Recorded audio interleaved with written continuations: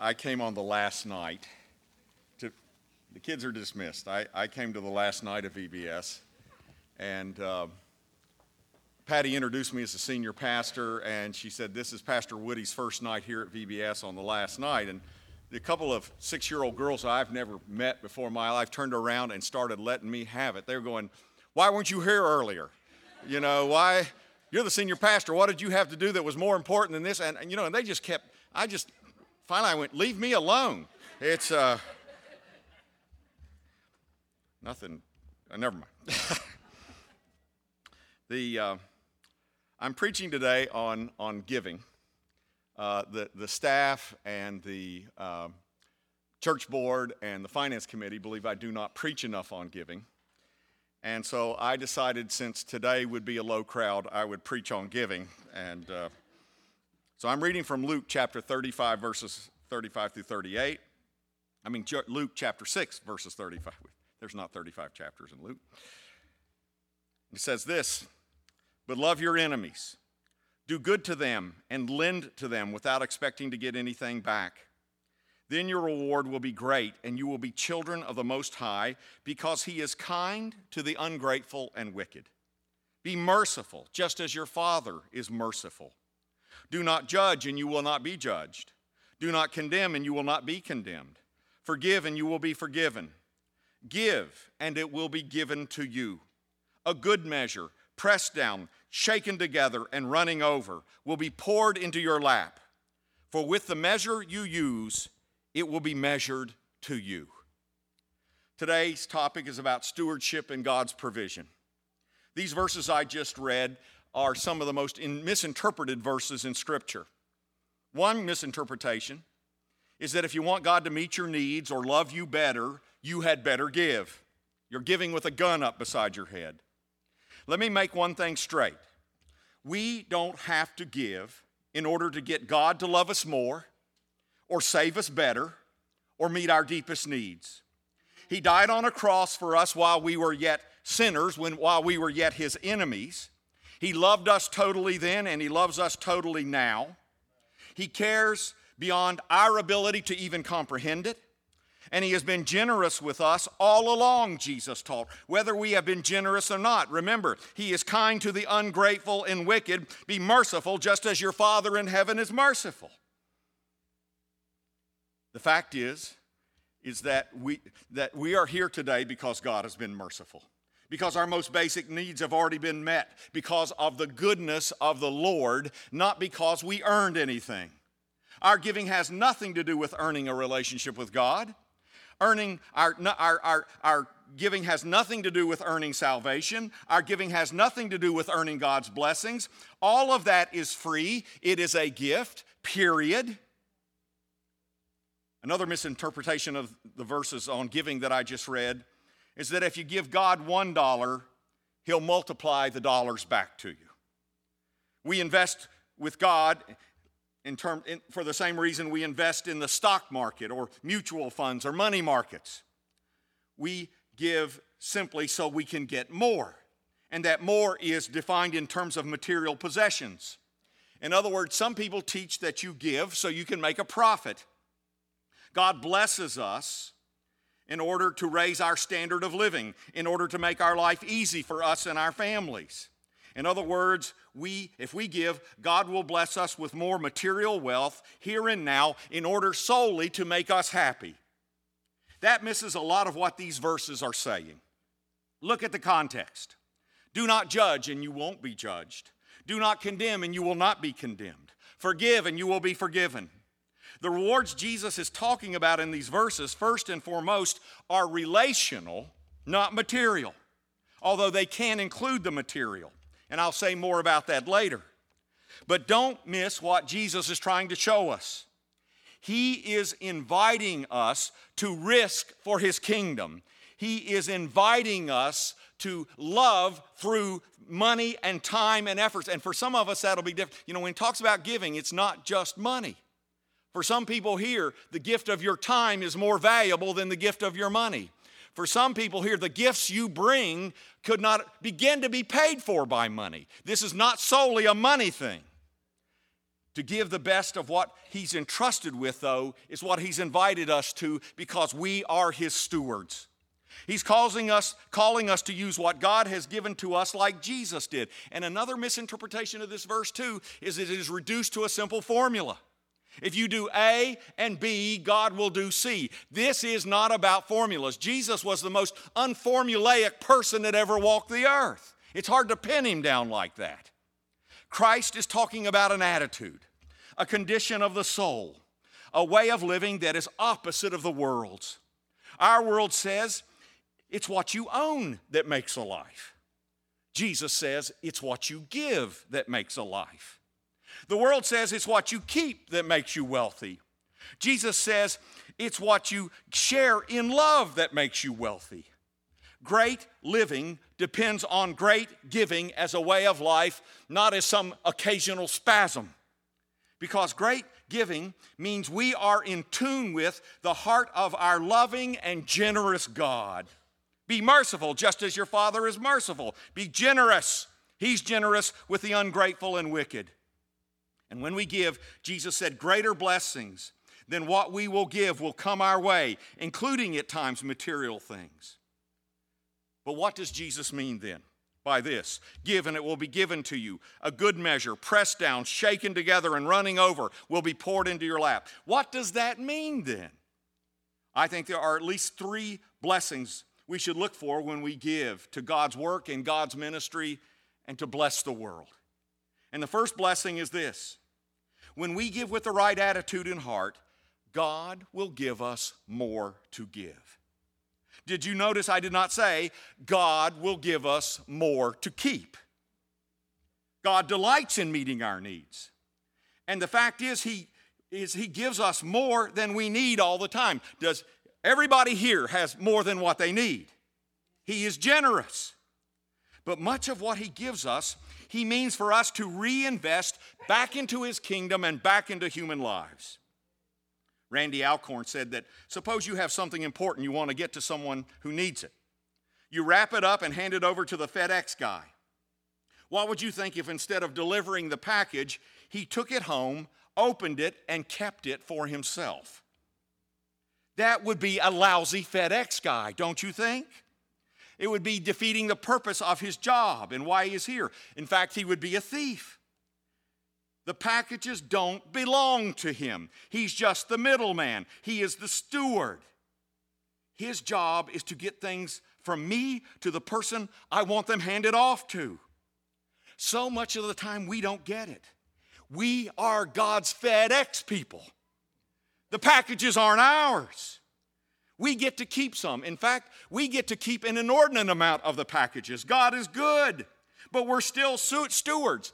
There are packages often that we keep that are not addressed to us. They were meant to be passed on. There's a bunch of packages that aren't supposed to be at our house. We don't own the packages. They're not put in our hands primarily for our pleasure.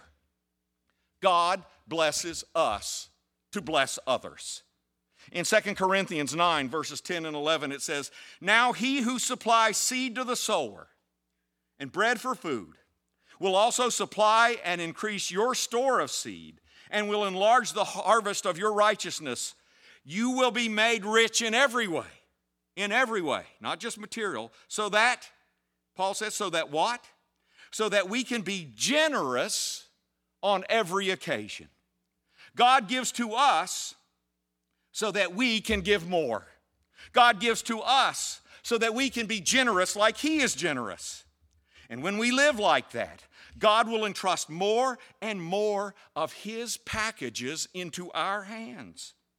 God doesn't bless us just so we'll be blessed, although that's part of it. He blesses us in order to bless others. He blesses us in order to build the kingdom. He blesses us in order to save souls. He blesses us in order to feed the hungry. He blesses us so that the packages don't stop at our house. The second blessing God gives generous givers is the blessing of multiplication. Jesus said that if we will come and give, what we give will come back to us in good measure, pressed down, shaken together, running over, In other words, we're going to get more coming back at us than we sent out.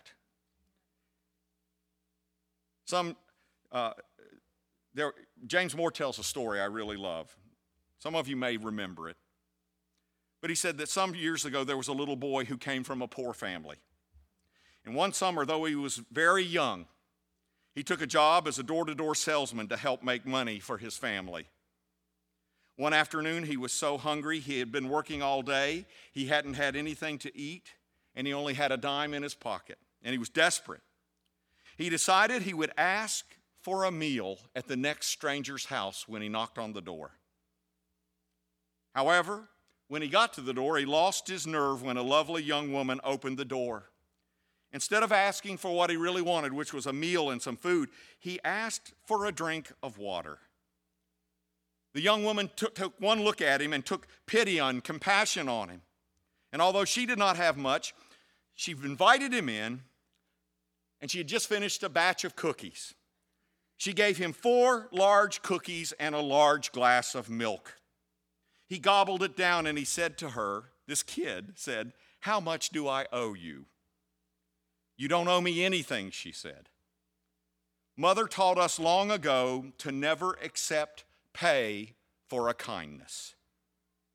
He said, "Then thank you very much from the bottom of my heart." As young Howard Kelly, that was his name, as young Howard Kelly left that house, he not only felt stronger physically, but he said his faith in God and his love for people were made strong again in that moment. He had been so discouraged that he had been ready to give up on everything. Isn't it amazing? I don't know about you, how often God uses small gifts at exactly the right time to change lives. I can't tell you how many times in my life when I've been really discouraged, one of you called me. And it was a good thing. Or I got a note or an email or a card or something. And right when I was struggling, suddenly I knew I heard from God through you. It is amazing what two fish and five, it's amazing what little stuff can do. I'm going to need some encouragement after that. Years later, this kind woman who had given this boy 4 cookies and a glass of milk became critically ill. The local doctors were baffled, so they sent her to a large medical center in a nearby large city. Medical specialists were brought in to study her case, which was rare. And one of the doctors was Dr. Howard Kelly, who left her house that day.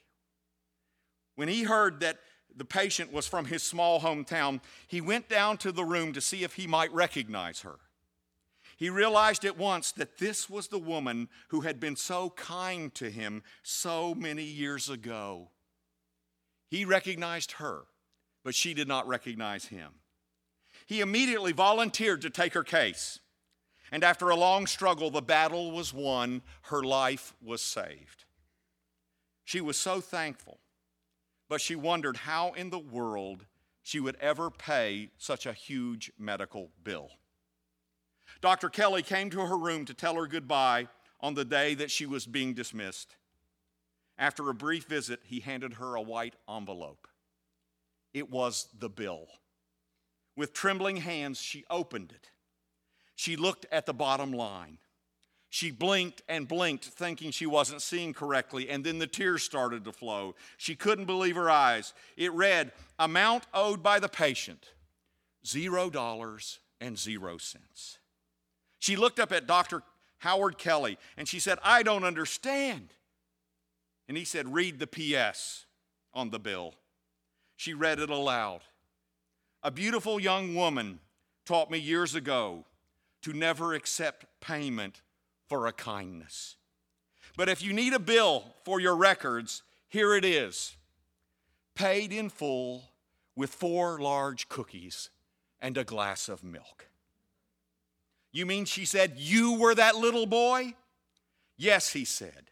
"And you saw that I needed help that afternoon. You saw how hungry I was, and your kindness restored my faith in God and in people, and that small gesture is why I'm standing here today."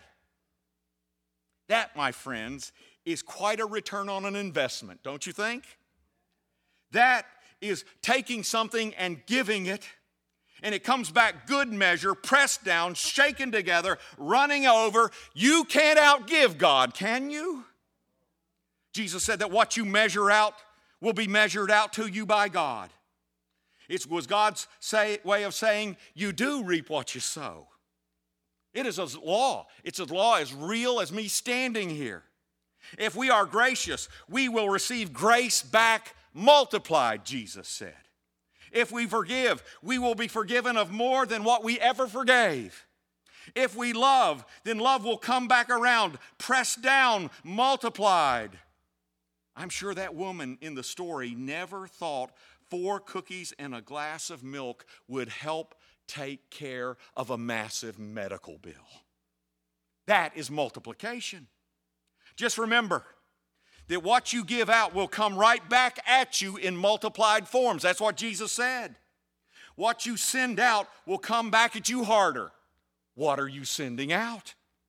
Whether we like it or not, for good or ill, we're setting off chain reactions into this world and into eternity. Whether it's a chain reaction of hate or judgment or unforgiveness or chain reactions of grace and love, our lives set them off and they're coming back at us. Whether it's a chain reaction of sin or chain reaction of grace, we will reap a harvest, Paul says, of what we're sowing. The question for every one of us this morning is, what are you sowing? If you took a look in the mirror, are you going, yeah, what I'm giving out is what I want coming back? Is that, what do you want coming back your way? Because what goes around does come around. When what's coming back will be multiplied, think about it. The third blessing God gives generous persons is treasure that is eternal and relational. The best treasures will never be material, although God delights to meet our material needs. The best treasures will be our relationships in the Spirit, will be our good works that touch people for the kingdom. In the 2nd century, St. Lawrence, a deacon in the early church and treasurer for the church, was brought before the magistrates of the city in order to hand over all the church's valuables to Rome. To refuse meant certain death. Lawrence asked for 8 days to gather everything they asked for together and then to present them to the emperor's representatives. On that day, Lawrence appeared before the emperor's representatives. They were looking for stacks of gold and coins and silver and maybe art and stuff. They didn't see any of that stuff. Instead, there was this motley crew standing before the representatives of Rome. And they said, "What is this?" And Lawrence said, "These are the orphans that were adopted by the church. These are the poor that are being helped by the grace of God. These are the lame that we give ourselves to. These are the widows in distress that our God told us to minister to and have been touched by God's grace." And then pointing to this whole crowd of people, he said, "These are the treasures of the church." And for that reply, Lawrence was sentenced to death and roasted over burning coals. It's why he's called St. Lawrence today. Lawrence reflected the heart of Jesus. Do you know why we won't take gold from this world to heaven with us as wealth? Because in heaven, they pave the streets with the stuff. Gold is the asphalt of heaven. It's just gravel up there. The real wealth in the kingdom is God and his people. That's why earth's currencies are worthless there. Think about it. Imagine spending eternity with someone you led to the Lord. Imagine the love, the gratitude, the joy when they say, "I was lost, you helped Jesus find me. I'm here in part because you obeyed the Lord. I can't thank you enough." Imagine seeing how your prayers change the lives of people. We don't know now. There's no way we can tell what prayer does now, but in that day we will. I want to tell you something. I get excited just thinking about that. All the things we're going to really celebrate. And it won't be how much was in our bank account. That's some of your treasure, the treasure you're storing. And that's just the start. Because the greatest treasure will be Jesus Christ himself. I believe our capacity to enjoy God there starts here. Our capacity to receive love and joy and enjoy God comes to some degree from our hearts being expanded now. Because you see, there are ways of living that bring blessing, and there are ways that don't, according to Jesus. There are ways of living that expand your souls, and there are ways of living that shrink them. Is your soul getting bigger or smaller? If, as the Westminster Confession says, the chief end of humanity is to worship God and enjoy him forever, we should be doing all we can to enlarge our hearts now to receive not only what's coming now, but what's really coming later. Giving, especially sacrificially, enlarges us. When Jesus says, when you give, what will be given to you will come back, pressed down, shaken, running over, into your lap, into your bosom, into your chest. He refers to the robe they wore back then being stuffed full above the waist. They wore robes and there was a sash around here, and they used everything above as a great big storage compartment, as a a pocketbook or a whatever, And what Jesus is saying is, what's coming will fill that up. And when it gets filled up, it gets bigger and bigger, and the capacity to hold gets larger and larger. You stuff that thing through and it goes out, and you stuff it. I was talking, and one guy told me after the first service, he said, I am trying to reduce what is above my waist, but I told him for a certain amount of money, I would not mention his name. We're going out to lunch, honey. Anyway, Christ's way, what Christ was saying is, when you give and keep on giving, God will give back more stuff. And your robe will expand. Your heart will expand. Your pockets will be able to hold more. If you give, your heart capacity will be enlarged. God wants to expand our hearts in order to pour himself into them. God wants to melt us with his love. He's not stingy about it at all. He wants to stuff us with his joy. He wants to give us so much of himself that we can hardly stand it now, and more importantly then. Store up for yourselves treasure in heaven. And one of the ways we do that is we enlarge this now. Again, giving blesses us now and enlarges us for eternity. Years ago, there was a small tribe of Native Americans living in the state of Mississippi. They lived along the bank of a very swift and dangerous river. The current was so strong that if somebody accidentally fell in, they would likely be swept away to their death. Then one day, this tribe was attacked by another tribe. They found themselves literally with their backs up against the treacherous river. They were greatly outnumbered. Their only chance for escape was to cross the current, which would mean death for the children, death for the elderly, death for the weak, death for the ill, death for the injured, and likely many of the strong to boot. The leaders of the tribe thought and talked. The logical thing, the reasonable thing, the expedient thing, the sensible thing was to leave the weak ones behind. They were going to be killed anyway. Why risk losing the strong in a futile effort to save the weak? This was the rational answer. But they couldn't do it. Love would not let them do it. Instead, they chose to be extravagant in their generosity. And they decided that those who were strong would pick up the weaker ones and put them on their shoulders. And then they would cross the river. So the little children, the elderly, those who were ill or wounded, were carried on the backs of the stronger tribe members as they waded into the current.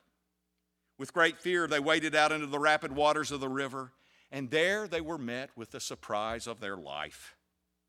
To their astonishment, they discovered that the weight on their shoulders enabled them to keep their footing through the swift current and make it safely to the other side. Their generosity saved them. What they thought was the unreasonable thing to do was exactly the right thing to do. In helping save other lives, they saved their own. In giving, they got back far more than they dreamed. Giving, you see, Jesus' way is counterintuitive. You think giving leaves you with less, but the opposite happens. Isn't that what Jesus said? If you try to save your life, you'll lose it. But if you lose your life for my sake, you'll save it. It happens all the time. How does giving help save us? Giving helps save us from drowning in our own egos. It helps save us from drowning in our own selfishness. It helps save us from collapsing on ourselves, from being seduced by an incredibly materialistic world. Giving doesn't just help. It's not just that it helps others. It helps save us.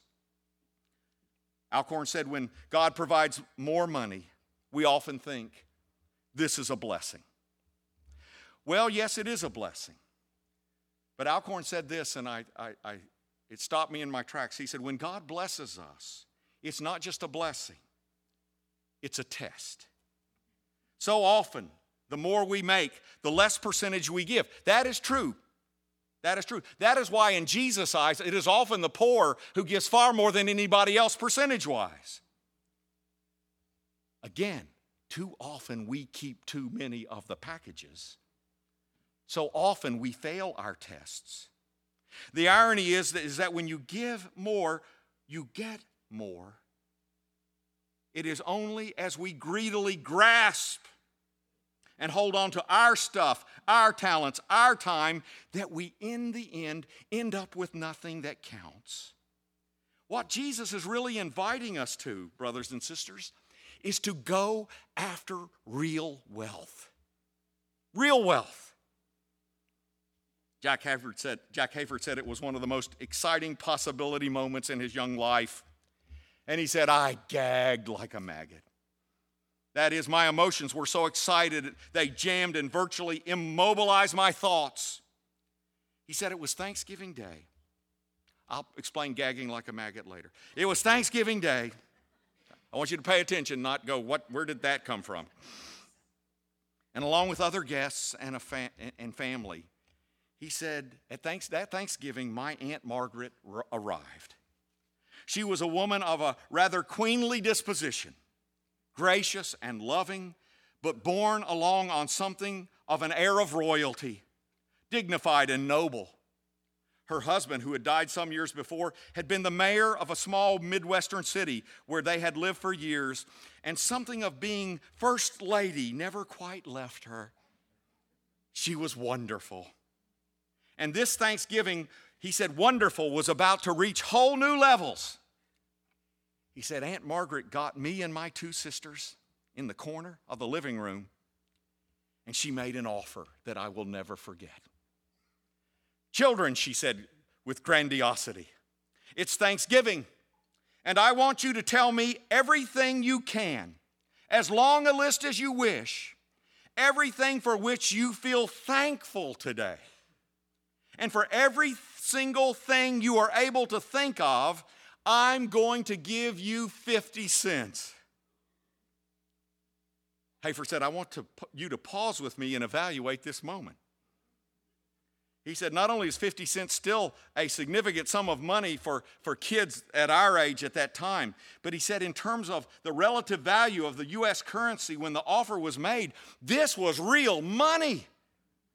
Aunt Margaret was a fairly well-to-do woman, and she was not offering peanuts. In the values of the 1940s, we would be looking at something today would be somewhere between $5 and $10 a pop for everything you could mention you're grateful for. He said, I'm talking big money. He said, there I stood on the brink of eternal wealth. My economic senses set my emotional juices pumping at a rate sufficient to skyrocket my mind to hyperspace proportions. He said, Fort Knox had walked into the house. And he said, and I froze. I absolutely couldn't think. I fumbled, I sputtered, I struggled with such gargantuan possibilities. And he said, I managed to come up with 4 things. Mama, Papa, the family, the house. Today, he said, I can think of a mega million things. He said it's a sad commentary on anyone's imagination regardless of age. He said, I could have started with Aunt Margaret herself.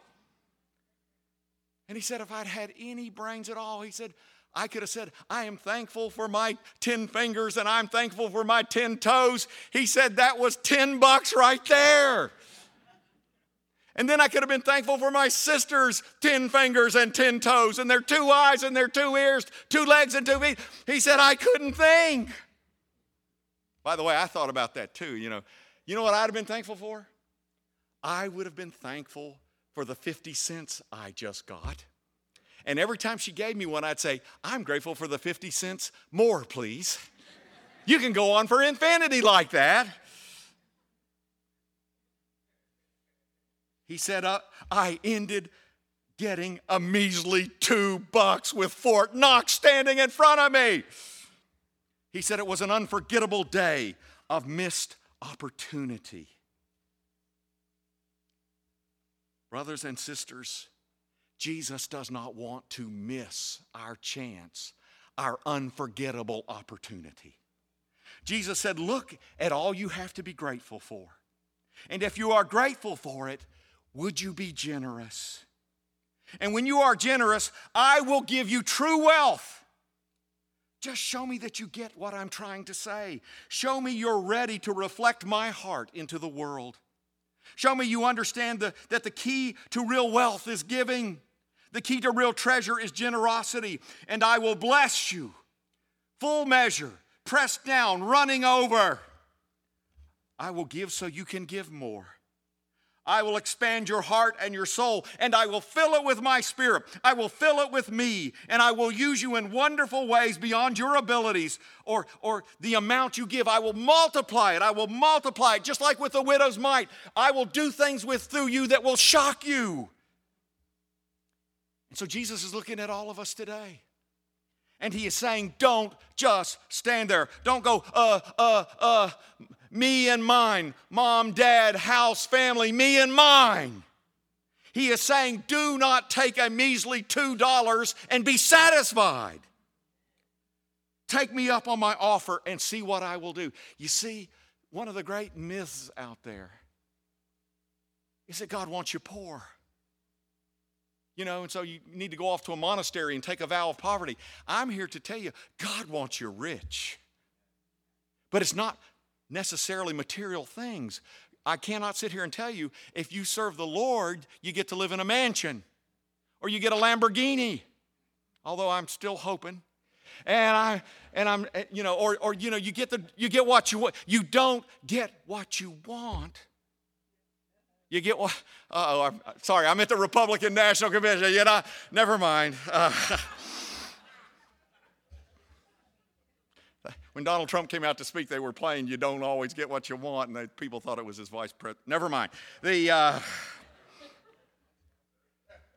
But God wants to give you real wealth. He wants you to take compassion risks for the kingdom.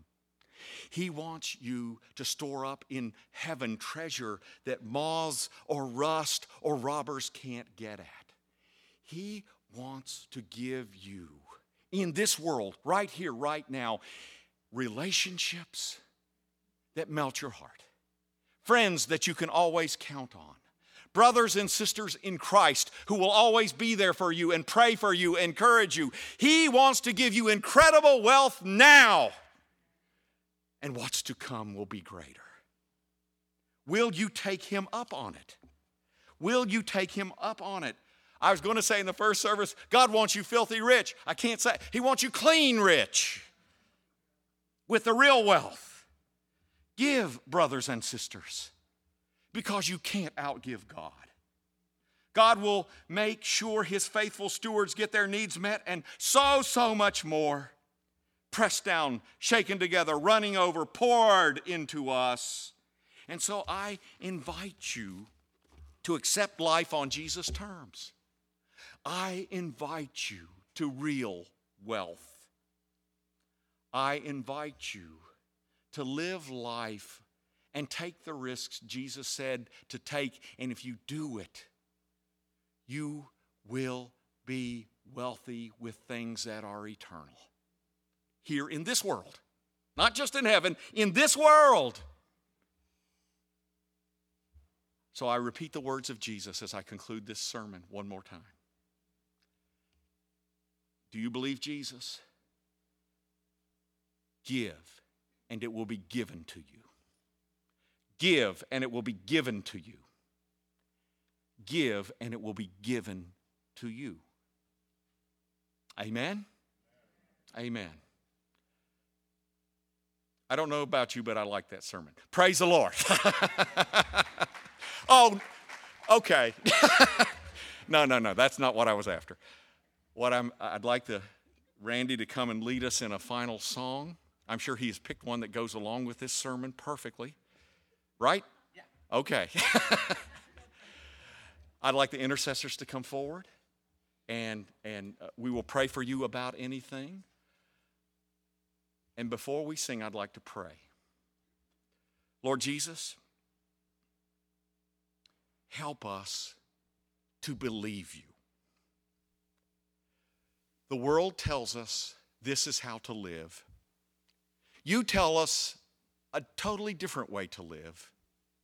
Help us to believe you. Help us to trust that what really matters is not matter. That what really is true wealth cannot be put into a bank and get 0.3% interest. What a lousy deal. Teach us, Lord Jesus, to seek true wealth. Speak to us, touch us about what packages we should pass on. In Jesus' name, amen. Would you stand?